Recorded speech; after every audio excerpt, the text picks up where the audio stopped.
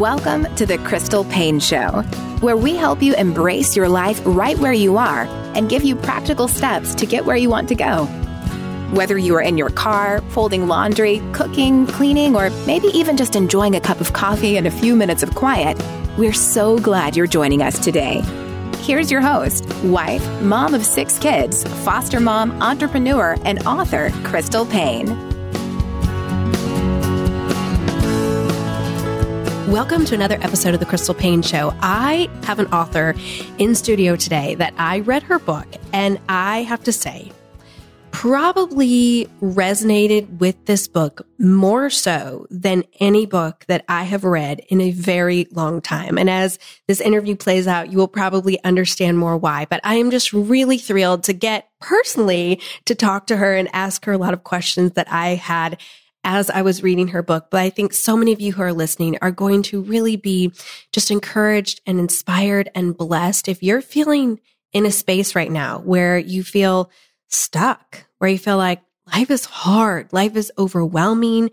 You want to find joy, but it just feels like all where you look, there's just difficulty and struggle and limitations, and you are struggling to bloom right where God has planted you and be where your feet are, because that grass over there, it looks so much greener. It looks so much softer. It looks so much easier. And life where you are just feels really dark and hard. So Sara Hagerty, The Gift of Limitations is her new book. And the subtitle is Finding Beauty in Your Boundaries. And you have a story of really walking this out. I love how you wrote this book living this. This wasn't like real time. 10 years ago, this happened to me. This was as you were writing this book. Tell us a little bit about yourself and your journey. Well, I had my first experience with my limitations was in my 20s. And all my friends were having babies. And we just assumed, well, goodness, this is a rite of passage. You get married, you plan your family, you have kids. And that rite of passage for so many was a do not enter sign for us. And so I just early got acquainted with my body is not doing what it's supposed to do. My body is limiting me from the life that I thought I wanted, from the life that I'm dreaming of. And that was many years. I mean, we had almost 13 years of infertility. In that time, we adopted twice over, 2 times, 2 children. So our family grew really fast. And then it was like this whirlwind of our family grew fast, 4 children in 2 years. And then after a few years after that, I had several miraculous pregnancies. And so here then I was on the other side of the table. I'm living my dream. I wanted to be a mom. I wanted to walk out this full life of a house full of kids. And sometimes honestly pulling my hair out going, there is no way I'm going to make it through today. There's just so many demands and needs in my home. So here I was living what I desired and going, and I'm grossly limited, not gross in actually like the definition of that term, so many limitations around me. How am I going to make it? You said something about your body feeling really limited by your body, like your body not doing what it was, quote, supposed to do. I think there are a lot of people who can relate to that, who are maybe struggling with ongoing health issues, chronic illnesses, who they're feeling like, this is not how it was supposed to be. Right. This was not in my plan. Why, God? Like, why is my body limiting me, my ability to serve others, to serve my family, to have children? Speak to the woman who is feeling that right now, and just what helped you as you were processing through that. I think there can be a real frustration with my body is not cooperating with my dreams. And it can get messy as believers because we really want to pray for God to heal us. We want to pray for God to help us overcome this. And then there is this reality for, I think, a lot of people who struggle with chronic illness. After how many years of praying for healing, like at some point you have to say, yeah, he may still, but how do I survive this moment? And that can be excruciating. And personally, you know, after I turned in my manuscript and the book was done, I was diagnosed with Lyme disease.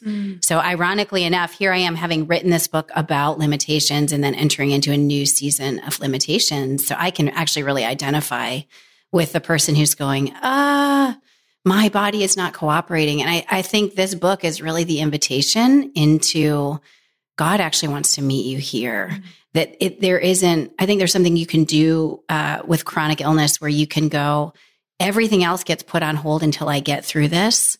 And then when this is over, I'm going to live. I'm going to live the real life. And so we fixate our mind over the fence line on what's on the other side of the fence line. And there is an invitation from God to live right in the middle of your chronic illness and find him. And it's really hard. I can say that, but living it tomorrow when I go home is really challenging. But I'm finding he's got a whole lot of life right in the middle of your chronic illness. He has a whole lot of life for you when you're waiting to be healed. He has a whole lot of life for you when the things that you're dreaming of just aren't happening. But we as, Western Christians live for when it finally comes together. And it's like the Lord going, no, there's actually life to be had right here, right now.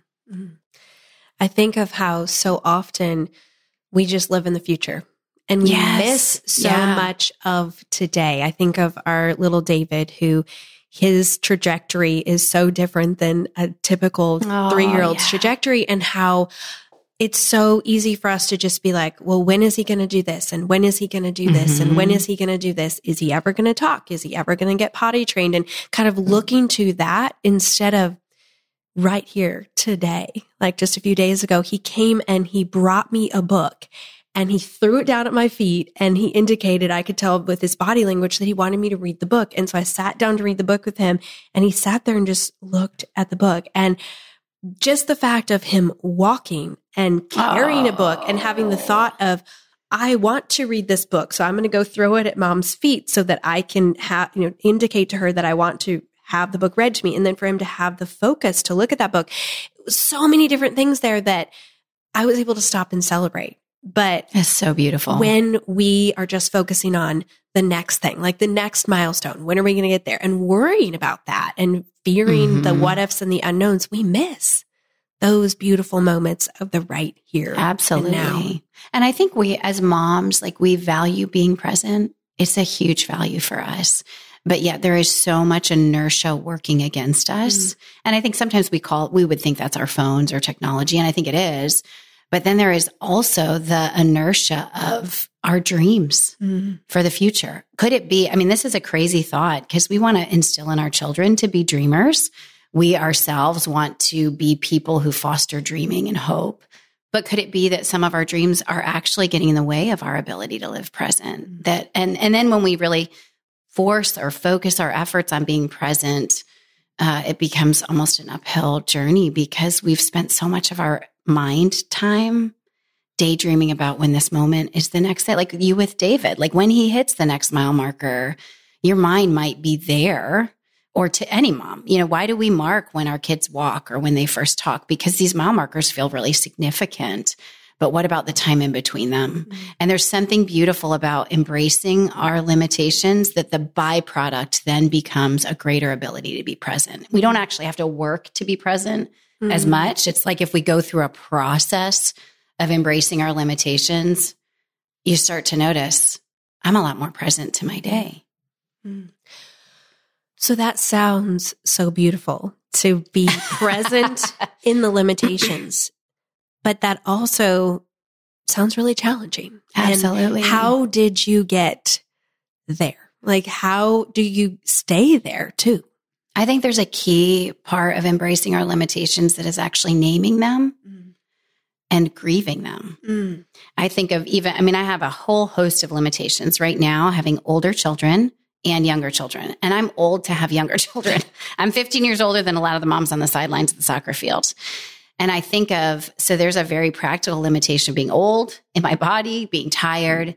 And I could go on a everyday walk with my kids and feel overwhelmed at this stage of my life, how do I still have mismatched socks and shoes everywhere? And how are we still hunting for that rain boot somewhere in the woods? And in many ways, then I feel shame, I don't want to hate this moment. So I just need to be present. Could there actually be a process of me going, no, I am 46 and I have a 4-year-old now. I'm limited and this is hard. And so I actually want to name it and grieve that with the Lord and sit in the grief of it. And as I enter into that process and I experience God seeing me there, slowly that singular moment where there's a dozen mismatched socks and we can't find the rain boot and we can't do something simple like a walk. And I'm 46. And how am I wrestling with all this at 46 when my friends are launching their kids into college? That slowly starts to become something that I want to be present to and that I can be a little more present to because I've named my limitation and I've given it the space and time to grieve with God over it. We feel a lot of shame over grieving our limitations because we just want to slap ourselves in the face and go, girl, get on with it. You can do it. Buck up. God invites us into grief. And grief is actually pretty powerful. It does a powerful work in us when we let ourselves grieve. So let's unpack that. What does it actually look like? Walk somebody through, what would it look like? Okay, so maybe they can name their limitations, but grieving them. What practically does that look like to someone who's like, I don't even know where do I do even that. start? Yes. Right. Well, I think first of all, just acknowledging most of us want to avoid grief. We are master pain avoiders. I mean, as Christians, we just are. We love the end of the story, but we struggle with the middle. And so maybe even mentally just kind of getting your head there that it's okay to grieve. The psalmist did it. God gave us lanes for it. It doesn't mean I'm neglecting my relationship with God. It doesn't mean that I'm not faithful to him. It doesn't mean that I don't believe him. Grief is actually is God ordained. Jesus used the words, God, my God, why have you forsaken me from Psalm 22? So I think it's first acknowledging that. Second, it's giving yourself space and time. And I don't mean days and weeks and months, though it may take that. But for me, it's 3 minutes in a day when I'm really irritated because we couldn't find the boots and the sock. And now we're 20 minutes late to this thing that was supposed to be a moment, but now it's not a moment because I'm annoyed with them. A few hours later, I'm reaching in the fridge for chocolate or some kind of sweet treat. And I take a moment instead to just go sit and go, this is actually really hard. It's hard to be 46 and have little kids. It's hard to be this tired. It's hard to feel like I'm ready to have my life have some order, but because of the number of children, I just can't get there. And to sit with God in that. There is something powerful to actually giving yourself 2, 3, 4 minutes a day to sit with God in the pain of it. We think if we do that, we're going to open Pandora's box and never return. But in actuality, it's a little release valve that, you know what, 3 minutes today where I sat with God and I express my grief, I might receive a little bit of comfort that makes tomorrow a little bit more doable. And so then we sit in it for just a few minutes. And then how do we kind of know, okay, I'm ready to move on or go back to my life and my limitations? I think I say sit in it for 3 or 4 minutes because I recognize our human capacity for grief is so small. It may be then the next day when something hard happens, like you get a bill and you're going, where's this money going to come from? The next day you go, I did this yesterday and it actually was kind of comforting to sit with God in the pain of this. So I'm going to do it again today. I'm going to sit in this grief. I'm going to open his word maybe to a Psalm. Psalm 22 is a great one. I think of Psalm 18, Psalm 16, Psalm 119, where I'm just going to sit with my pain with God, like me and my pain and God are in the room together. And it becomes a little bit easier. And then the next day, it's a little bit easier as these things come up. And it really is like a release valve. It's like this pressure that gets built up and we get resentful of our lives. We get sarcastic. We get cynical. If I can start to release that through grief and experience God's comfort, my limitations feel a little bit more palatable. It doesn't feel like they're drowning me as much. It's a slow process over time. But grief doesn't engulf us. Grief actually gives us a way through.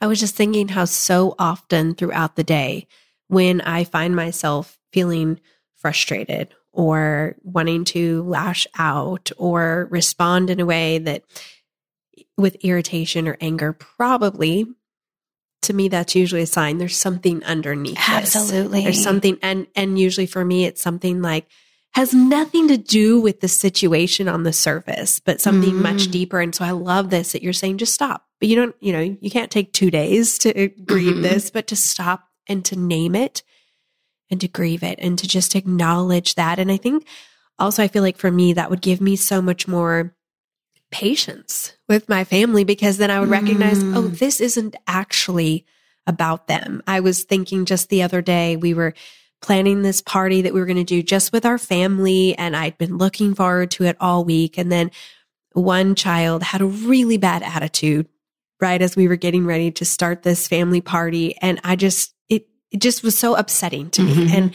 And I as we're talking and you were saying that, I was thinking, I think there was the sadness of, well, one, I'd probably built up the expectation, like what this was going to be, but also just the sadness of it's never perfect. Never. And I think with having multiple children, that is a thing for me, especially, it never turns out at all like I envisioned. There's always probably 99% of the time, it's not what you expected. Yes. Somebody always has a bad attitude. I mean, it's like you add to the numbers, the ratio, the probability is higher.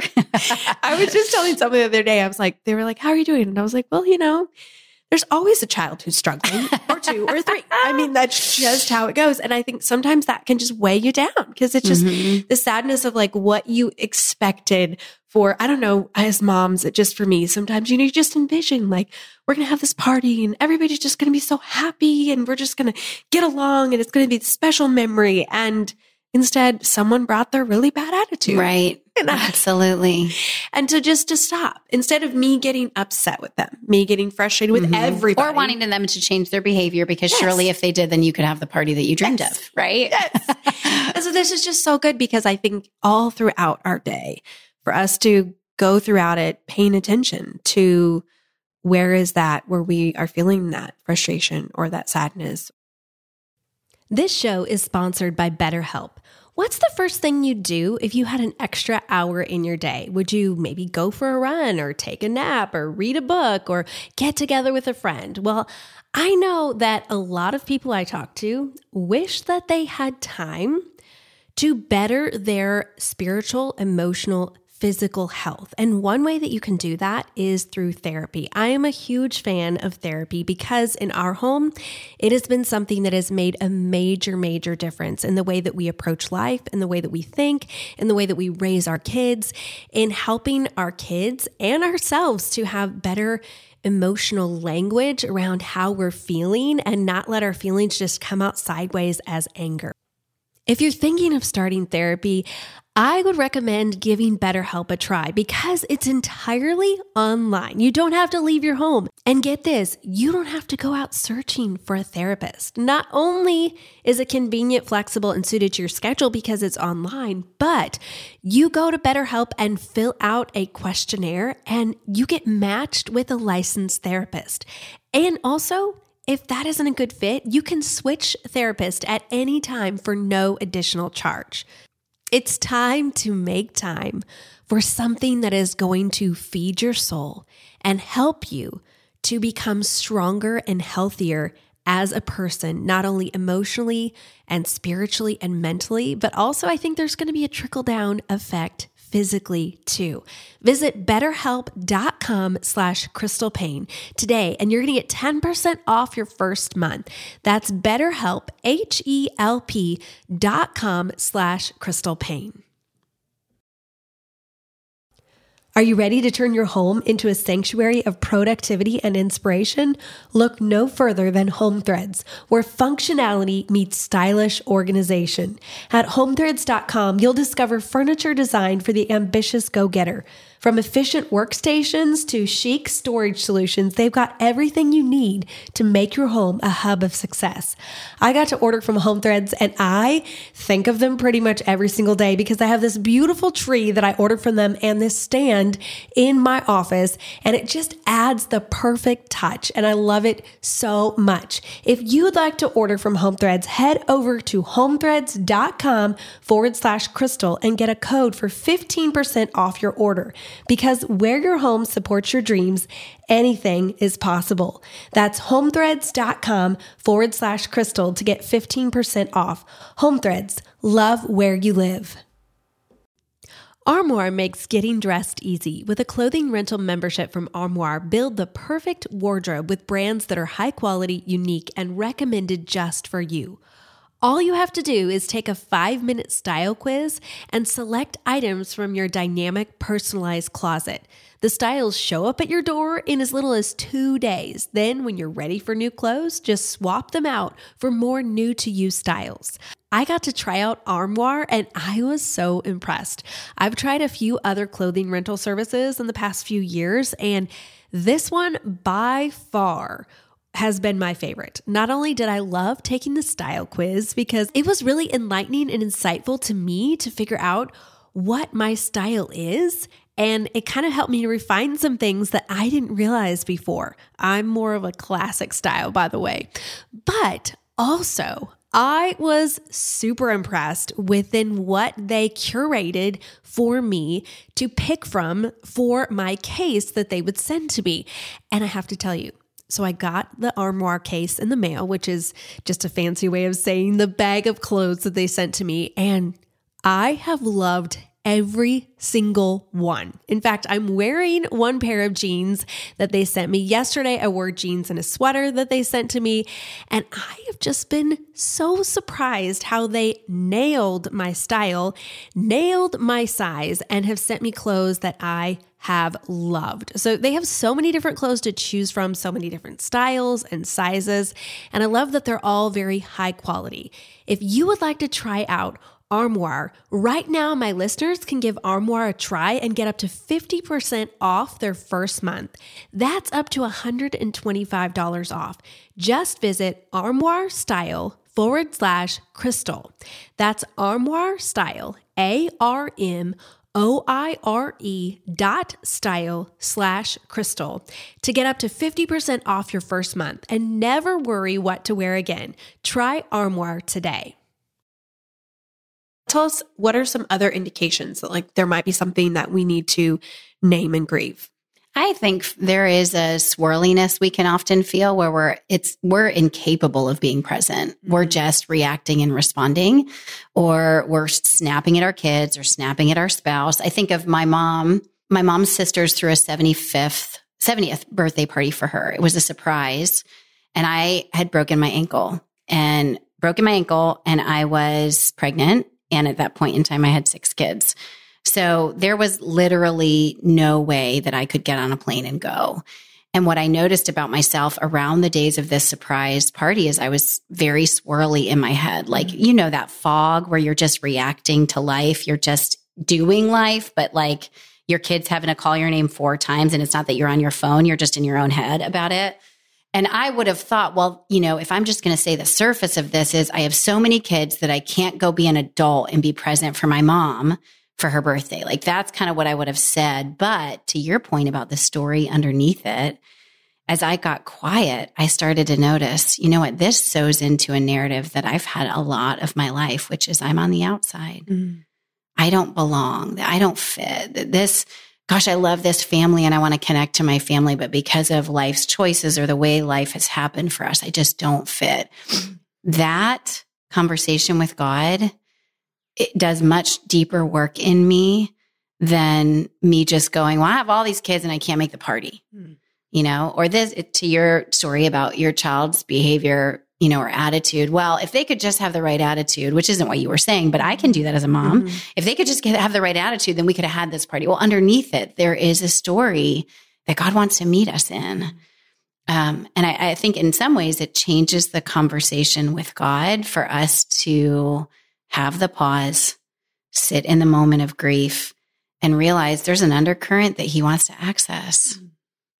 That's so beautiful. Okay, so one of the things I really related to in the book was you just talking about the limitation of feeling like you did not have enough of you to go around. Oh gosh, the story of my life. Literally just last night, I had my 19-year-old had called me from college. She wanted to talk, and it was like these theological things that she was wanting to talk. Well, I was in the middle of making bread, and I was helping another child wanted me to be helping them with a paper, and then it was like just multiple things happening. And I kind of got everything done, got the house cleaned up, got what needed to be done everyone was asleep, and I was getting ready to go to bed, and I was like, that one child asked me to help with that thing. And I started and then I never finished. I can so relate. And I just, I all of a sudden just felt this, oh my goodness, like they probably felt like mom doesn't have time for me. And then you can spiral into this. Absolutely. They're going to need to be in therapy because of, they're probably feeling, I just went to all these places and I thought of, we're going to have this conversation today. I cannot wait to talk to her. Tell me, how do you sit in that tension of it feels like there's not enough of me to go around. What do you do with that? Goodness, it taps into, I think, a much deeper, larger question that I'm answering in my life, which is, who is God when I'm not enough? And that is so hard. And I can see it I don't think it is just for the mom of 6 or 7 kids. I think it's the universal question all of us are wrestling through when our physical, tangible work is not enough for what we feel like God has put before us. Couldn't that be the story of all of us? Isn't that the story of our limitations? That we feel like God's actually put this work or this life before us and we cannot show up enough for it. And so in some ways, I think it is a deep wrestle that needs to be had. Who is he when I'm not enough? How does he see me? What does he think about me? Because I know what I think about me and how I see me when I'm not enough. Could it be that what I think about me and how I see me is so different than what God sees? And could it be that actually some of the most powerful works of his, I mean, we know this from Corinthians, my power is made perfect in weakness. Could it be that our life story is his greatest power really moves when I'm not enough? I hate that until I live it. And then I see it and I go, oh, wait. I think of my daughter. I write about this in the book, but I continue to wrestle with what you're describing, which is feeling like I am not enough for my kids. There's so many needs in this house. And 4 of our kids have been through significant trauma. And so there is a real reality to they have needs that I just cannot. There's not enough of me. So one of my children, who's like the perpetual middle child, we have so many middle children, right? But and I'm a middle child, so I can relate, was really going through this. Like mom and dad aren't seeing me. And I knew it because she was screaming and crying more often, which is usually a sign she's needing mom and dad. It's not just a little kid tantrum. She had grown out a little kid tantrum stage. And I just throughout many different social interactions, I was seeing she needs more of us. And she kept asking for a bunny. And I'm like, oh, dear God, like I just had surprised my husband with a dog, which felt like the biggest life act of sacrifice ever. I am not a dog person. And I'm like, oh no, now we're going to become the zoo. They all think that this is how mom loves. We just give animals. So she's wanting this bunny. And I am going, we're not getting a bunny, but I'm also recognizing she feels lost in the swirl and I can't meet her needs. So it's actually like this subtle shame that I'm like, I can't meet her needs. And really her need is a bunny. And I can't do that. If I do, how are we going to take care of a bunny? And around that same time, I came home one night and the kids were all up in their jammies. She had actually gone to bed, so she didn't discover this yet, in our bushes. And sure enough, there were 4 baby bunnies in our bushes.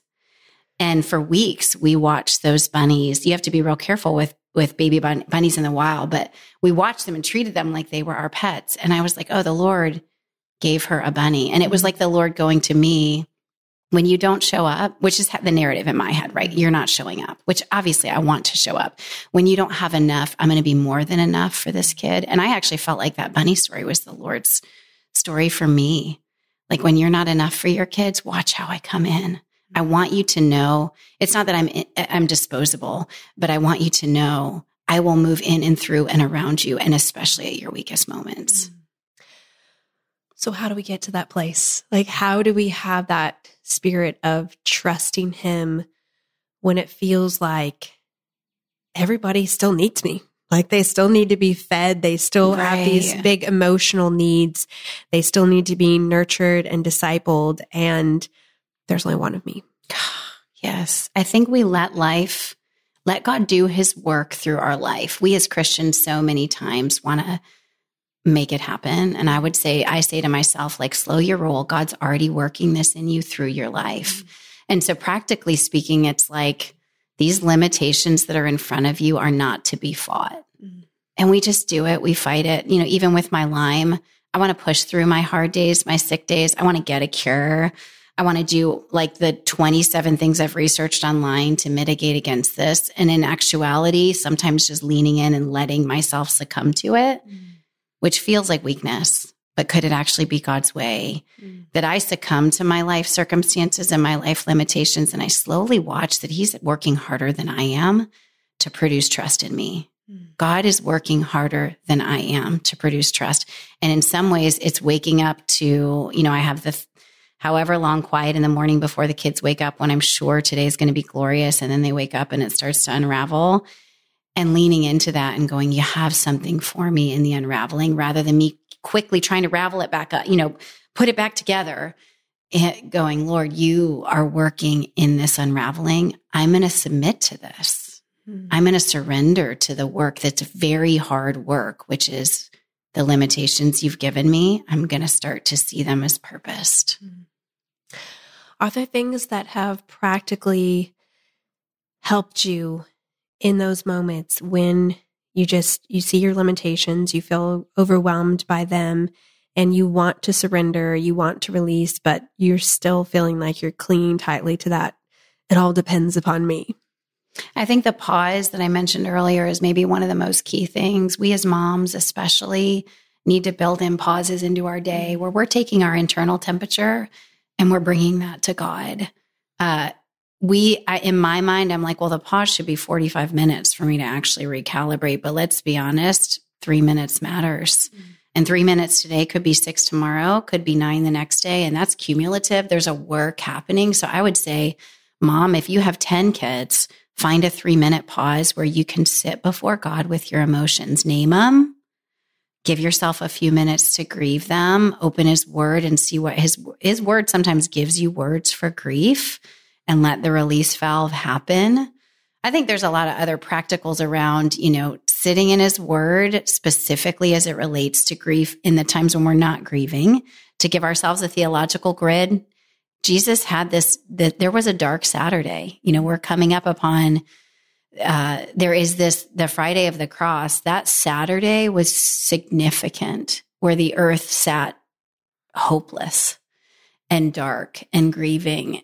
In some ways, I think that was a metaphor for us, that we can actually give ourselves permission to sit in the pain and watch God work through it, rather than being so afraid of the pain.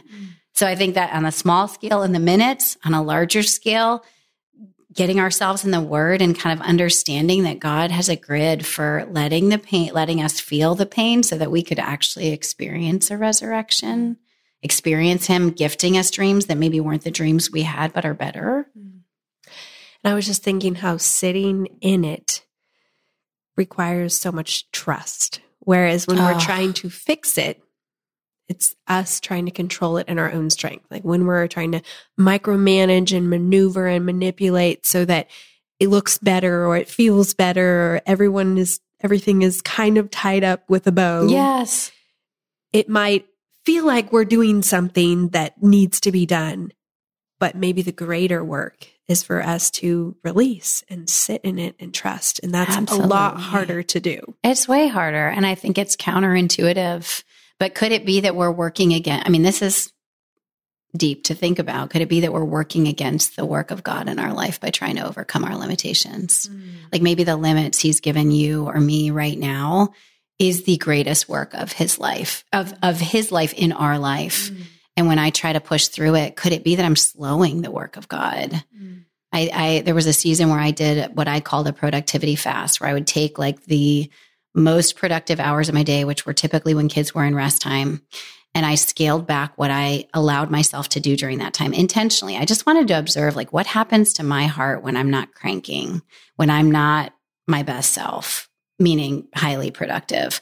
And so instead of doing 12 things in those 2 hours, I would minimize it to 1 or 2 and then take walks in the woods and read poetry, read scripture, but maybe not for a quiet time, but read scripture in a way that was just immersing myself in wonder. And what was so interesting is I started to see his delight in that time.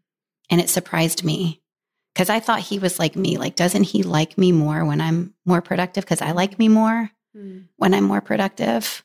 So I think there is we can actually work against the work of God by trying to overcome our limits. Sometimes the best thing we can do in a day is stay in our sweatpants, cry it out a little bit, and watch and see what God does with a mess of a day. So profound. Thank you for coming. Thank you for the encouragement that I needed for my heart. And I know that so many listening are going to be just really, really challenged. If you want to dive in more, and you will, because this book is so good. I did not want it to end. I just wanted it to keep going because I need to just reread this reminder of the gift of limitations. I think we live in a culture that sees limitations as something that is the opposite of a gift, but you really show us the beauty in our boundaries. And so get a copy of Sara Hagerty's book, The Gift of Limitations, Finding Beauty in Your Boundaries, and spend time today. Look for those moments, the 3 to 4 minutes, to really be able to name your limitations and grieve them and let God meet you there in your limitations, and then find that beauty in releasing to Him that you don't have to fix, you don't have to manipulate, you don't have to micromanage your life, because God is doing a much better job if we will just let go and let Him use our limitations to do great work in our life.